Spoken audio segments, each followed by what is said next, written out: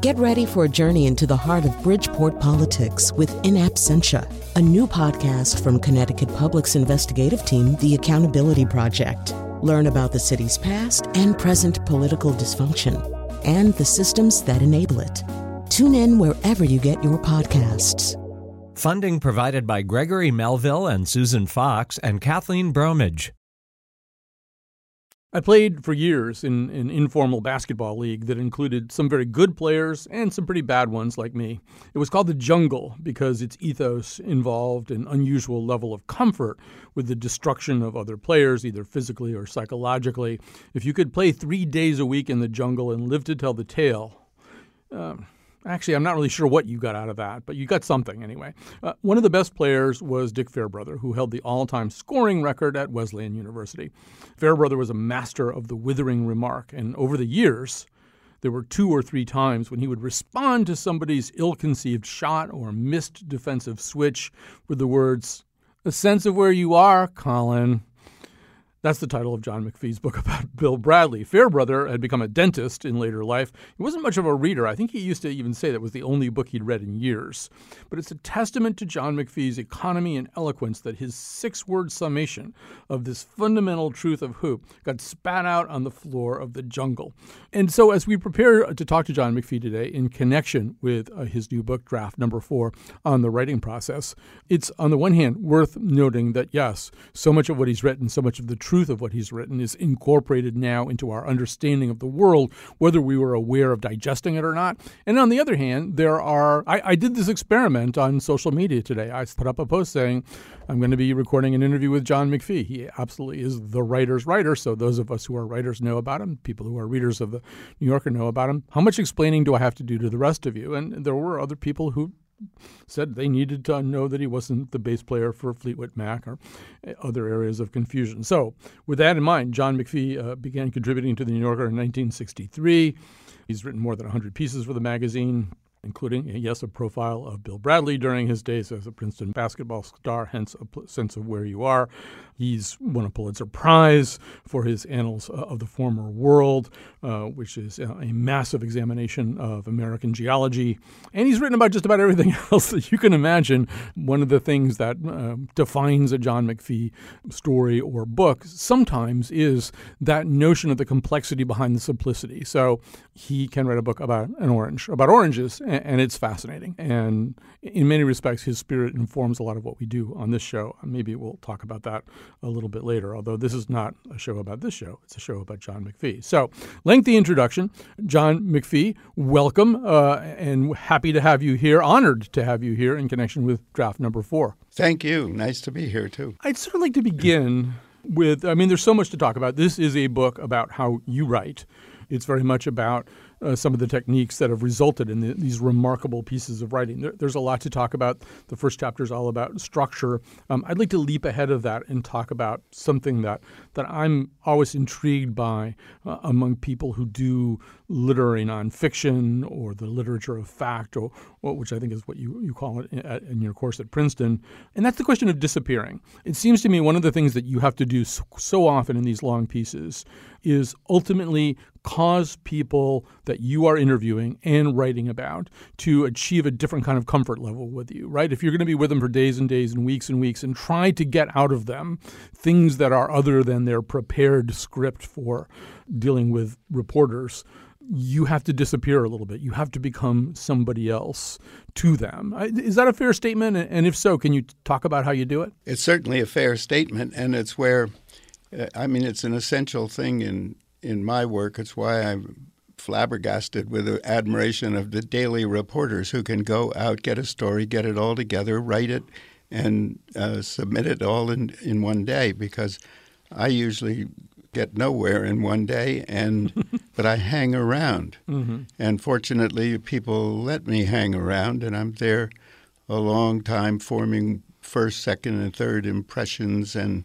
scribbling notes and just watching people do what they do.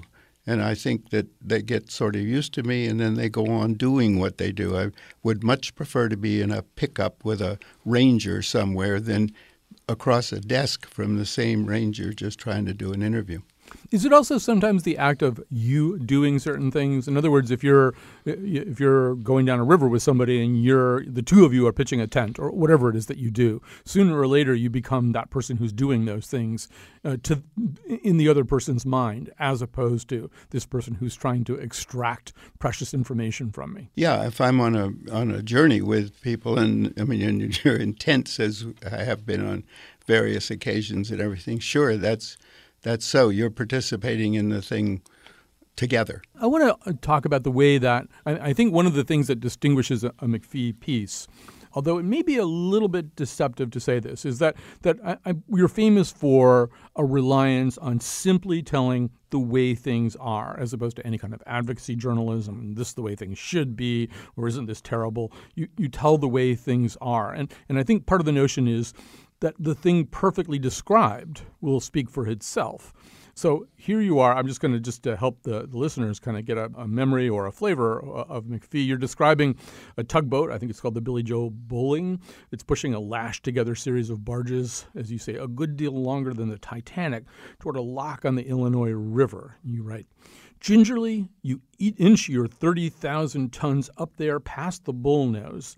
If you are heading downstream and you come in at too much of an angle, your head can become wedged between the short wall and the long wall, while your stern is swung around by the current, with the result that your vessel becomes a lever, prying at the navigation lock until the masonry breaks, wires snap, loose barges are draped all over the dam, and your Billy Joe Bowling, whatever it may be called, is hanging on the brink and listing.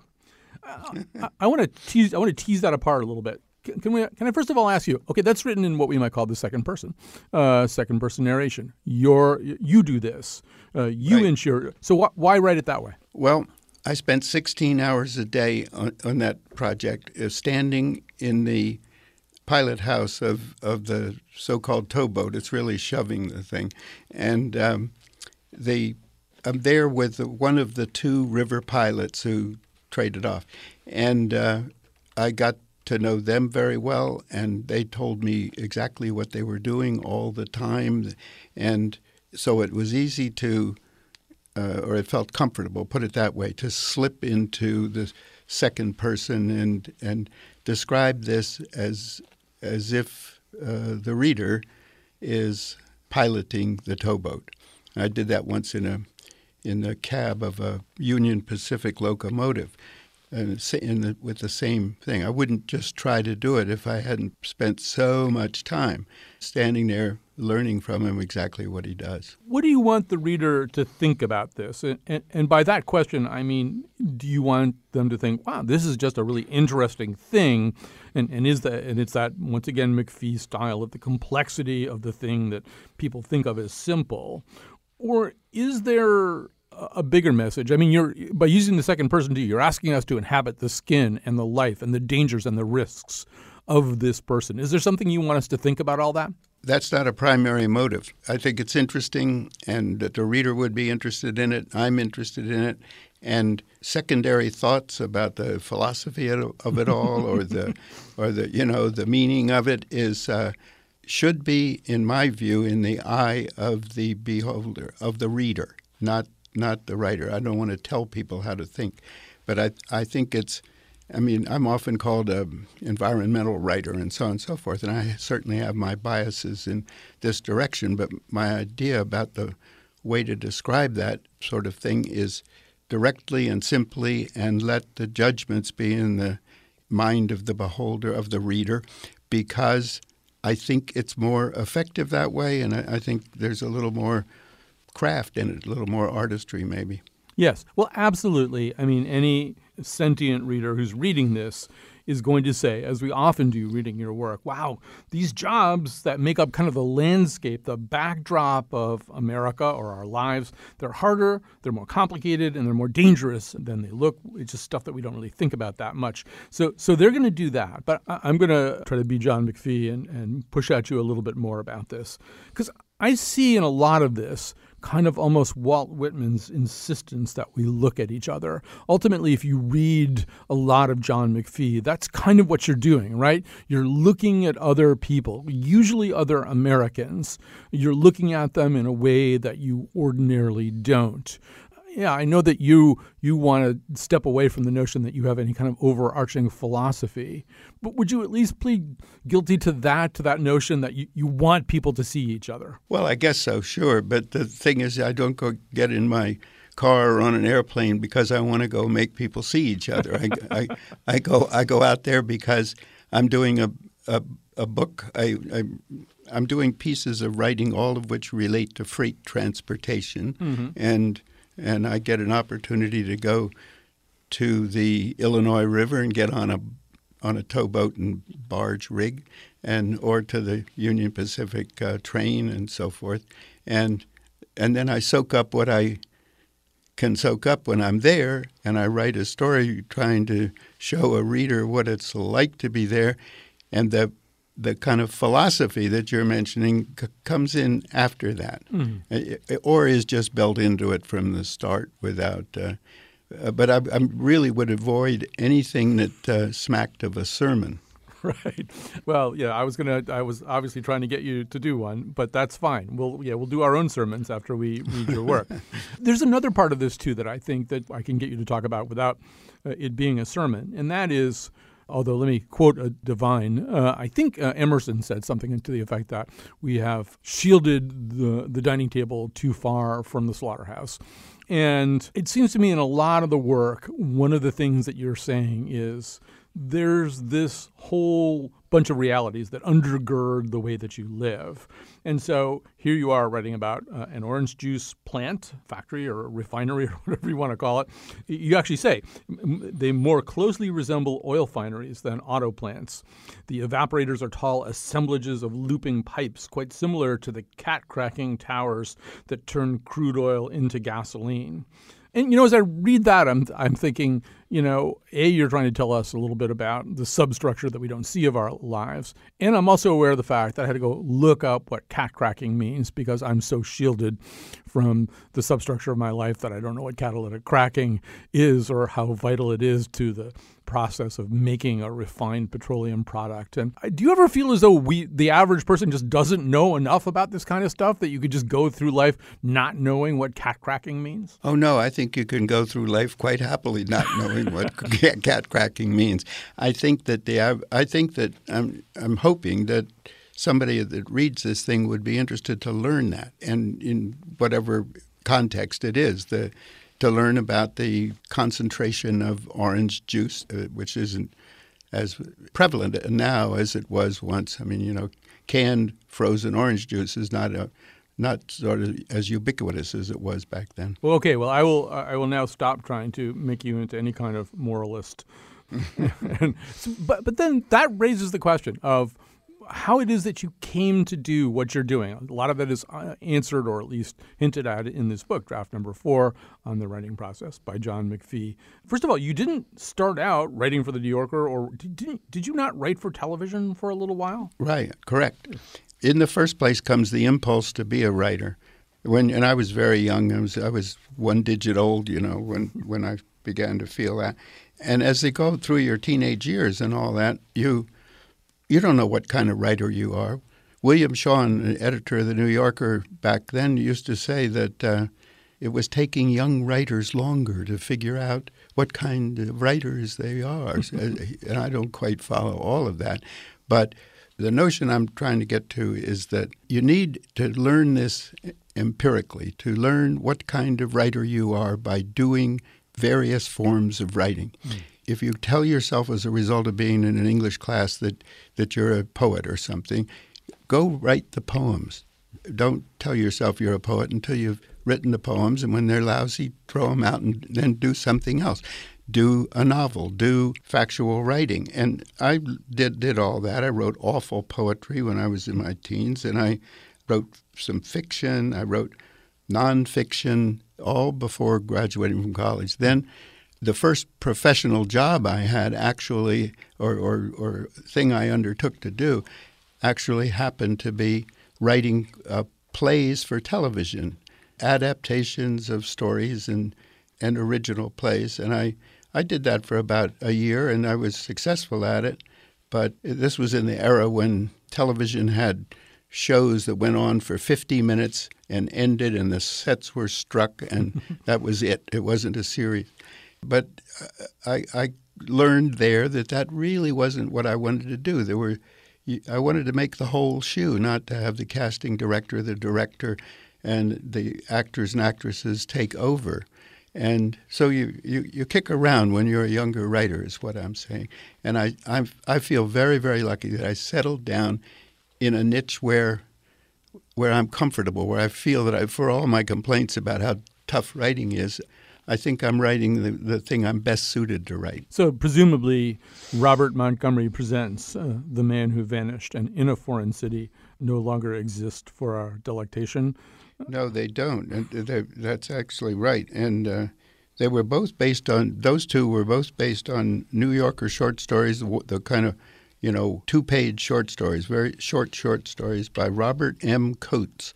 And I read them and I thought, you could make a little play out of this. And I talked to him about it, and that's what I did. As long as we're dwelling back there in the past, I feel as though I also need to know about the person known as Johnny McPhee, who appeared as a panelist on 20 Questions in 1949. Would that have been you too? That's me, and I did that for the 4 years I was in college. The people who owned and appeared on that show lived in Princeton, New Jersey, where I grew up, and I went to high school with their son, who was on that show when he was in high school and all. And he went off, he's my age, he went off to Duke and had to leave the show to do that. And I replaced him temporarily, but the temporary part lasted for 4 years. So I was on that show. It was a radio show, and in the first fall, it became a television show. This is real beginnings of TV. Was it a pleasant experience? Yeah, I mean, it was a it's a parlor game, 20 questions, animal, vegetable, mineral. And I had played this game over and over again with Bob Vandeventer, who was my predecessor and in high school with me. And so I was sort of equipped to go on into it. Obviously you're best associated with The New Yorker. The New Yorker is known for many different things. For somebody like me who grew up wanting to write about humor, The New Yorker was initially known for the great New Yorker infield of Thurber and White and Perelman and Liebling. And as I read your stuff, it's interesting. Jonathan McNichol, who's producing the show, he and I flagged exactly the same line in draft number 4, the new book, where you're talking about this teacher who made you do 3 pieces of writing a week. And you say, Mrs. McKee made us do 3 pieces of writing a week. Not every single week. Some weeks had Thanksgiving in them. That's a really nice little dry joke. Do you think of yourself as a funny writer? Is humor part of what you see as the McPhee style? If humor couldn't be part of it, I wouldn't be doing it. Simple as that. Yeah. I'm not trying to write humor. I think that the hardest genre of writing there is writing what Sandy Frazier writes, and Cora. The short 1-page thing that says at the beginning, "This is funny," and you better think so, and then you got to be, the first 2 or 3 lines are funny, but you got a whole page to go, and you got to keep it up and invent things that work. And I just think that's so hard, I can't believe it. And anyway, in my case, I've got the matrix of a long piece of writing about the towboats or whatever, and the humor rises. It just rises, but I hope it rises pretty often, because I certainly wouldn't be doing any of this if I couldn't be using those, if I couldn't react to those situations. I think also you're helped by the fact that people, I think, are essentially funny, and you spend a lot of time with people. You spend a lot of time listening to people, and people who don't think of themselves necessarily as comedians. They think of themselves as people just trying to get through the day in whatever job they have. I don't know about you, but I often find them very funny. Don Ainsworth, truck driver, big 18-wheeler, he's funny all the time. And I rode across the United States from one ocean to the other with him. And you just write it down. A lot of the humor in that piece is coming from Don, not me. I was in a minor car accident on a mountain one time, and So a tow truck came from my car, and I was sitting in the tow truck with the tow truck driver, and another tow truck showed up. I guess they had not made it clear. They'd called too many. And meanwhile, all the traffic is kind of coming down the mountain and kind of swerving a bit around the scene of this minor crash. And my tow truck driver got on the radio to the other tow truck driver, and he just said, "Just stick around, Bobby. You'll get something." Right. Sounds like a quota. Yeah, there you go. People are basically funny. But you're right. When you announce that you're trying to be funny, you've got some other problems that come up. So in this book, one of the things that you talk about is what happened when Woody Allen started writing for The New Yorker. Roger Angell was the person fielding these pieces. And he actually suggested, and this is an almost McPhee-like observation that maybe we'll come to in terms of your work, that you didn't want too many jokes. He actually said there were too many funny lines in the piece. What did he mean by that? Let's say, hypothetically, you've got 4 buds of humor lined up close together in something you've written. And if you took 2 of them out, the other 2 would add up to more than 4. The propinquity of too many separate examples of humor do a little bit of canceling each other out. And, this is an insight that I think is so true and so worthwhile that Roger Angell passed on to Woody Allen. And Woody Allen, I think, took the stuff out that Roger suggested in order to enhance what was left. We're talking right now to John McPhee. His book is draft number 4, On the Writing Process. We'll be back after this.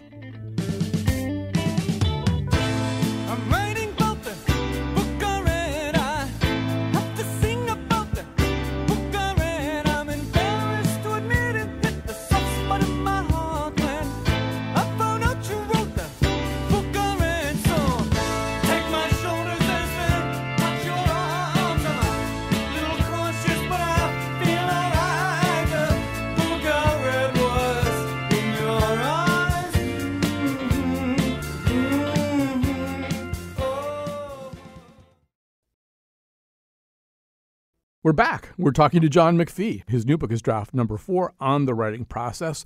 There are an awful lot of people who write for a living who want to know what John McPhee's writing process is because he's been doing it so much better than most of us for so long. I want to come back to this notion, John McPhee, of who you are in the writing of the piece. And I think it's fair to say that most of the time, not only while you're researching the piece and getting people to forget that you're a reporter and tell you things, but when you write the piece too, you fade more out of the picture as a character most of the time than most writers. First of all, is that fair? And second of all, is that part of a writing philosophy? Yes, in both cases. And I don't think I fade out so much as never there in the first place. And often enough, it depends. I have an idea that I don't think the writer should interpose him or herself between the reader and the material, the text. And the writer, here's an example I'd like to mention if I can tell this story, and that is that I wrote something called The Deltoid Pumpkin Seed. It was it was a serial in 3 New Yorkers, 60,000 words long, about an experimental aircraft that was developed in New Jersey. And the pronoun I appeared in the original manuscript once in 60,000 words. Suddenly, way over near the end, I pop into the scene. Why? Because an engineer who had a Cessna, when this aircraft finally got itself off the ground after 58,000 words, this guy jumped into a Cessna, and I jumped in with him. Now, what are you going to do? If the airplane goes up in the air and I'm suddenly describing something from 1,000 feet or whatever, it's weird. So I had to say I got in that airplane because it was necessary. And it was the only place in the whole manuscript. And my editor, Bob Bingham, he says, there's one I in this whole thing. I can't be. And anyway, he insisted that I put a second I in the 60,000 words, and I went back and found a scene in an Exxon station somewhere and put it in.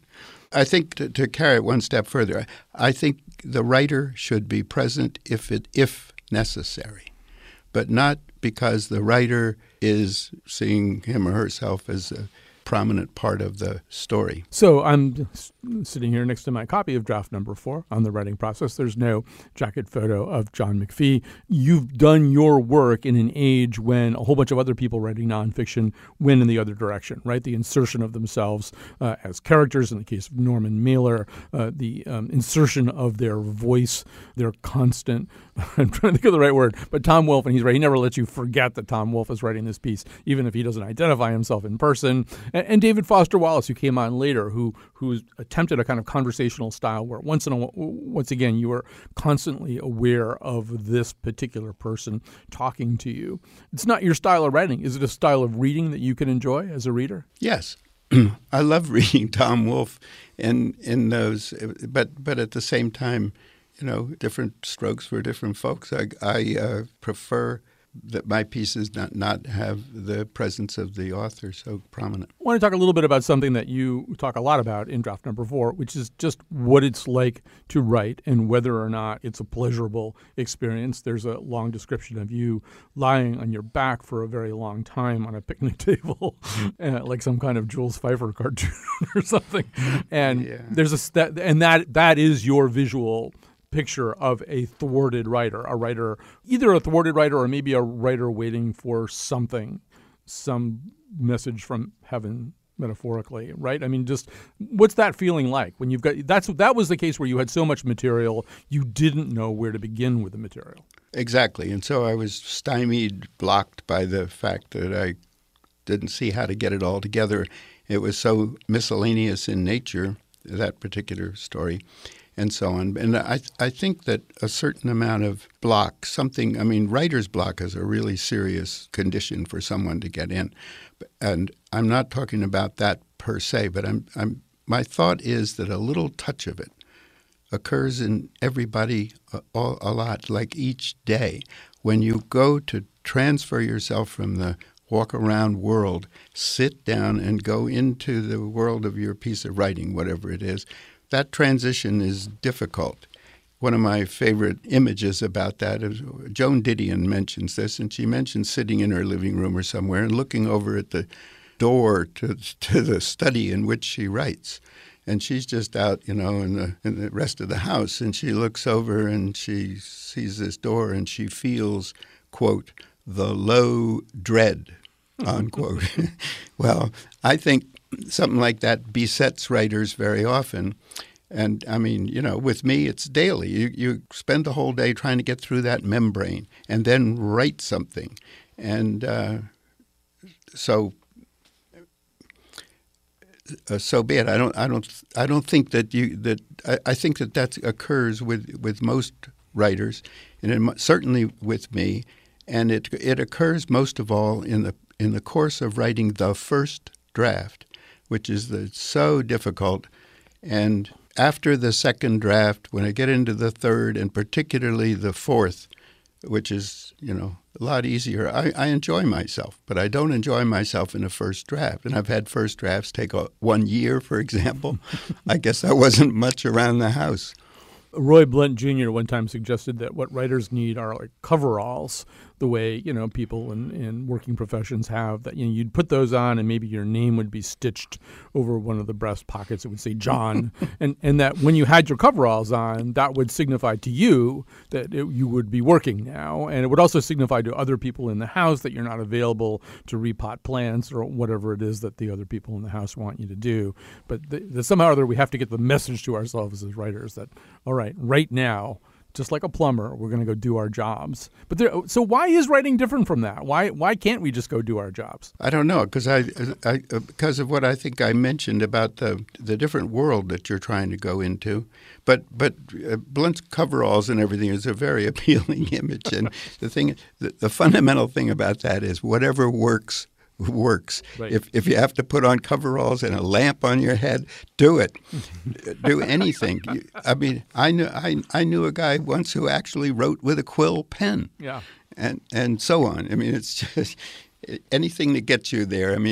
Is a fundamental point that I'm trying to make in my book, that I'm giving all these ideas, but if I thought that they don't one glove doesn't fit all, and anything that gets you from A to Z, take it. Right. I think Franzen went through a period where he would blindfold himself and put earplugs in and like do all this stuff to create almost an isolation chamber so that he would have no distractions whatsoever and be totally isolated. Well, one of the things that you get at in the book, I think, is there's this odd knife's edge that I think writers run their thumb down all the time, and it's the agony and the ecstasy of writing, right?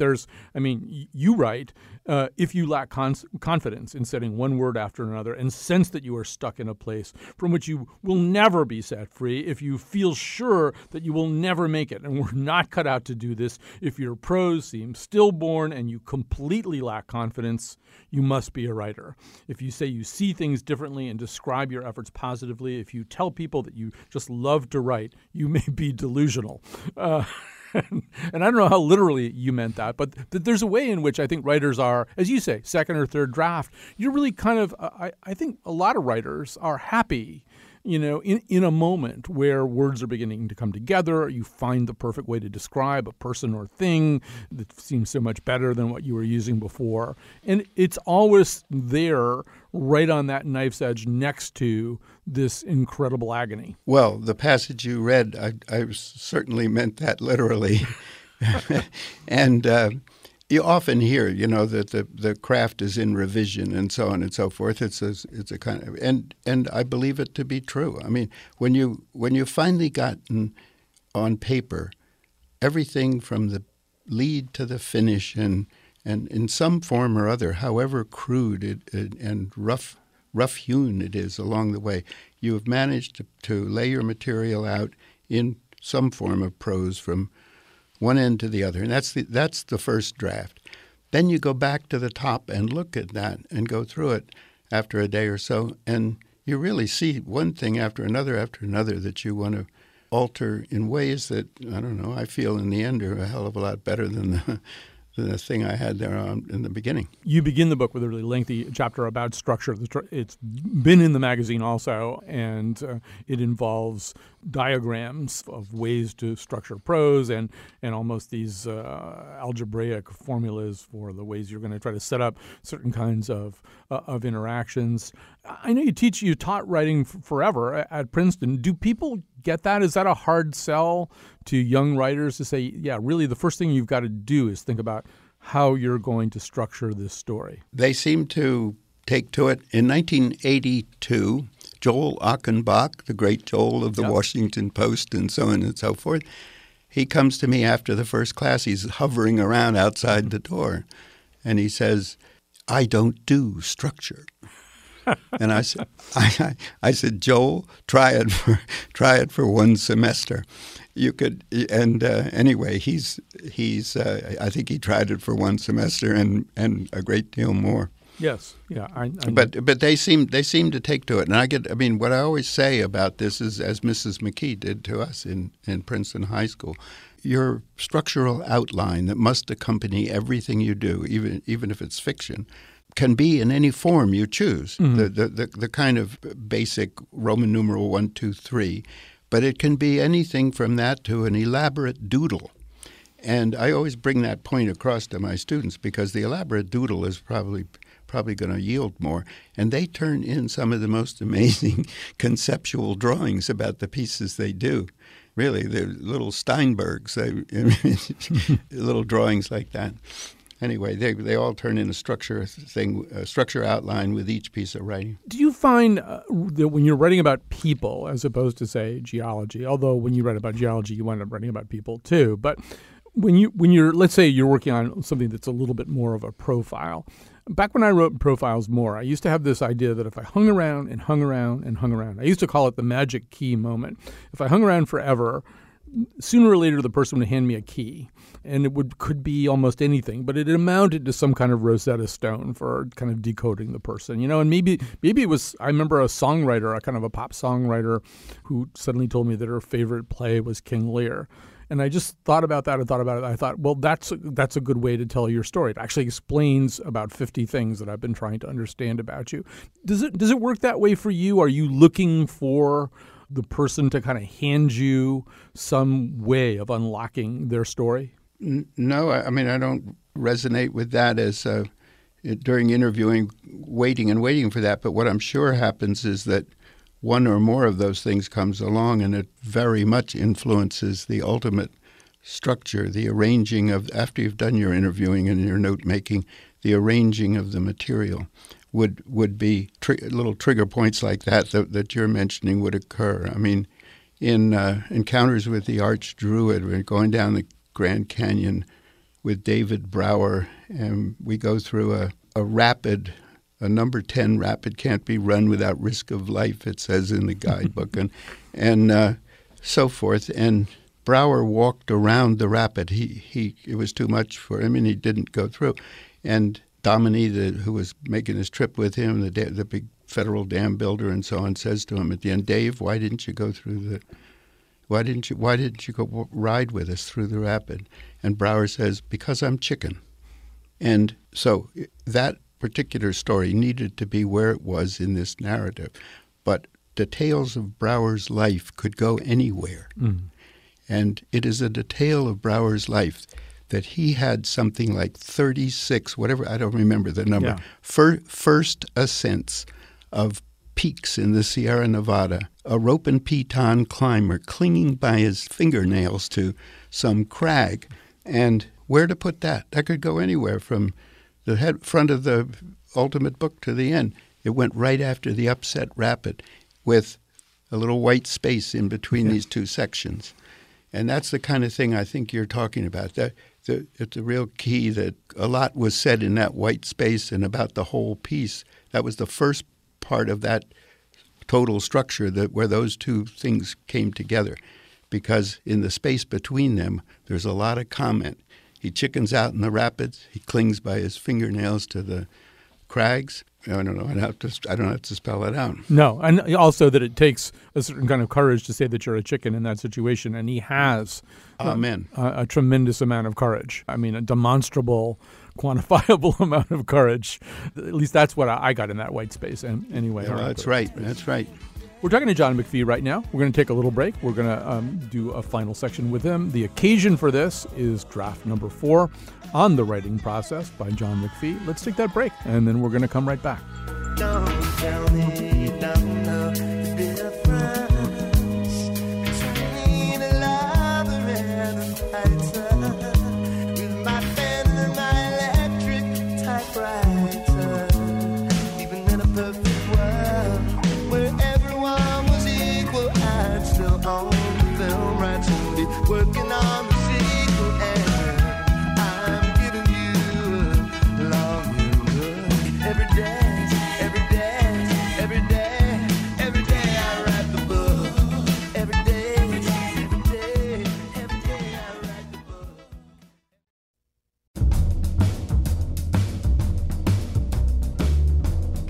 I tried to write a book about an orange, but the orange wouldn't talk to me. Today's show was produced by Jonathan McNichol and me, Kyone Wolfe. Amanda Fish is swimming in the Mississippi River. The part of Bill Curry was played by Jackie Gleason. And now, back to Colin. We're talking to John McPhee, a legendary writer of nonfiction. He's not actually an actual legend. He does exist, but he's a legend to many of us who've tried to do the same thing, but maybe not as well. His book about the writing process is called Draft Number 4 on the writing process. You know, as this book comes out, John McPhee, there are ways in which it almost reminds me a little bit of the book that you did about the Merchant Marine, which you were doing kind of at a time when the people who'd done that job were finding it harder and harder to find opportunities to do that job. It's about people literally looking for a ship. And that these days, the way the writing profession is, the kind of opportunities that you had seem harder to come by. The likelihood that any magazine editor is going to say to any writer, take as long as you need to, just get it right, which was the kind of thing that Sean might say to you. Those opportunities seem less and less available to writers. I don't react to that a little bit. Maybe you don't see it that way. Well, there's several things that, listening to what you're saying, I mean, it's absolutely true that the amount of space that Sean had versus what David Remnick has is quite different. And the the long serial pieces don't appear much anymore. My most recent one was Remnick wanted to run one, and the one about the Union Pacific Railroad that I mentioned ran in 2 consecutive New Yorkers. So that world is sort of definitely gone by. The way that many of those pieces came to me were just happenstance, really. I mean, I've only reacted to in 50 years to positively, that is, to 2 letters telling me what to write about.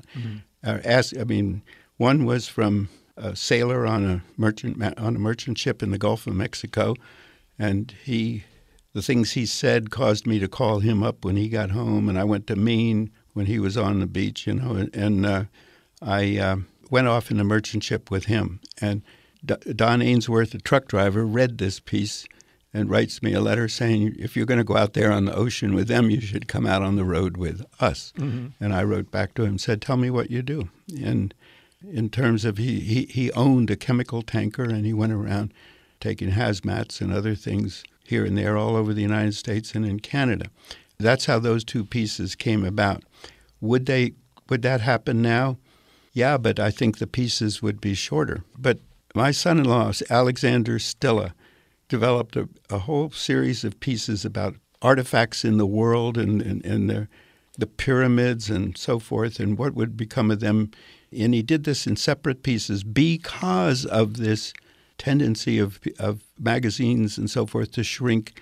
And so instead of writing a 3-part piece going on forever, he wrote a piece on the pyramids and a piece on something else, and he called his book, all these fragments put together were about a common theme, and he called it The Future of the Past.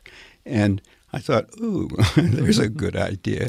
And so those transportation pieces were, because Sandro had done that, I thought, well, you could do this with these transportation pieces. They don't have to go on forever. You can write about the towboat in the Midwest and the train that I mentioned and so on. They all ran in one book, but which was my plan. But they were very separate pieces in the New Yorker over a period of time. To cope with this thing, I think about this problem all the time because I'm teaching 16 young writers every spring, and they're going into this world where they need to cope with the problem of publication. And I don't have any kind of full thing to tell them that'll be a magic key at all. I'm bargaining with my producer right now for how many more questions I can ask you. He says 2, I say 3. So I want to go back to what we were talking about before, and I want to posit that or stipulate that you don't go into one of these pieces with this notion that you're going to make a difference or impart a moral or correct. Or what did Louis B. Mayer say? If you want to send a message, call Western Union. That you're not doing.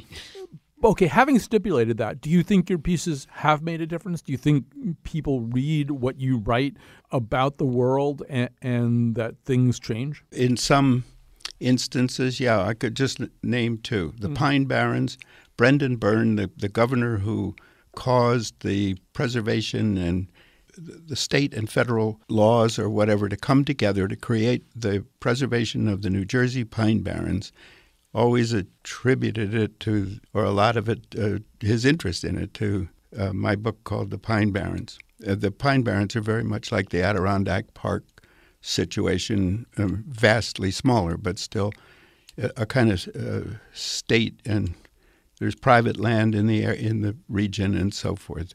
But anyway, that it had that influence. And the other, coming into the country, was about Alaska. It was at the time when the pipeline had just been created, and the Alaska Native Claims Settlement Act had been passed to accommodate the pipeline, and so it was a vast shakeup of land in which Alaska, the state itself, got a modest portion that was about the size of California. And the federal government kept such and such, and the natives the rest. And this is when I was up there, and there was a lot of controversy in Alaska over the pipeline, over development versus conservation, and so forth. And if ever there was a time when I spent 3 years on this project, and I did not want to be stepping in and saying, think this way, vote that way. But I would hope that from the material that I wrote, somebody could be informed about this, and I believe that they were. I know that it had some influence here and there about, I can't mention chapter and verse because I don't really know it. It's not as simple as the Pine Barrens. So let me give another example and have you react to it. So Encounters with the Archdruid, which is, we just talked about it before in connection with the white water thing and being a chicken. But this is your deliberative attempt to set up these kind of Socratic encounters between an environmentalist and three men whose goal is in one way or another to transform nature for profit. So I'm going to read a McPhee piece. This involves this guy Brower that we were just talking about, and he's on some kind of a massive, well, you'll see this yacht belonging to this guy who's sort of a developer. And it goes, the following evening, we transferred our gear to a motor ship called the Intrepid, which had slipped quietly down the coast from Hilton Head and into the Cumberland River. The size of Fraser's yacht was proportionate to his distaste for wilderness. The yacht was 90 feet long. It contained 5 staterooms and a floor-through saloon. Its bar was stocked with Tanqueray gin. Fraser's southern antennae had reached out unobtrusively, supra-socially, and their research had shown that Tanqueray is Brower's gin of gins. So, no, I would make the argument that one thing that can happen in a McPhee piece, particularly something like this, is something that a theologian would call agape, maybe this kind of recognition of humankind's generalized love for one another or appreciation or, use whatever word you want for that, that there's a way in which these guys who are totally at swords' points about like what's going to happen even in this part of the world, somehow or other are having a kind of human experience, which at least makes the wealthy developer guy want to make sure there's the kind of gin that the environmentalist likes. And at the end of all this, Fraser didn't do some of the things he could have done, right? And I'm wondering whether it's because of this kind of recognized moment of humanity. Well, he certainly recognized that Dave liked Tanqueray gin, and which he did. I was very surprised in that encounter at the extent to which Dave was sort of mellow and cooperative and so on. He was much feistier with the two other antagonists that we put him together with. And it's shared humanity, all right. But, I think Fraser was fairly crafty. And it reminds me of Donald Trump having the Democrats over to the White House for dinner. A last philosophical question for you. Are you a declinist? And I think specifically about human beings. So Vonnegut really hated and feared humankind. He'd call them, I was with him one time when he was talking to a bunch of high school students, and he said, mankind is like a syphilis on the face of the earth. The sooner we're gone, the better. And you saw their little faces kind of crumple. But reading you, I sense a kind of love of humankind and appreciation of humankind, occasionally a hopefulness. But there's also quite a bit in your work about what we do to the planet. How do you see people in the last analysis? The opposite of Kurt Vonnegut, whose stuff I really loved. But I have very, very positive vibes about people generally. My producer Jonathan McNichol wants me to ask if you have a new project on the burner somewhere. Well, yeah, I have actually a book that'll be ready about a year from now or a little more. But it'll be a collection of miscellaneous pieces, and I'll be working on those as soon as the winter comes or whatever. That's what I'm up to right now, is getting that manuscript together for still another book. All right. Well, that's good to hear. And John McPhee, what a thrill to get to talk to you after all these years. And the book that occasioned this is draft number 4 on the writing process. Thank you so much for joining me today. Thank you. Been a great pleasure. It's 1,000 pages, give or take a few. I'll be writing more in a week or two. I can make it longer if you like the style. I can change it round and I wanna be a paperback writer. Paperback writer.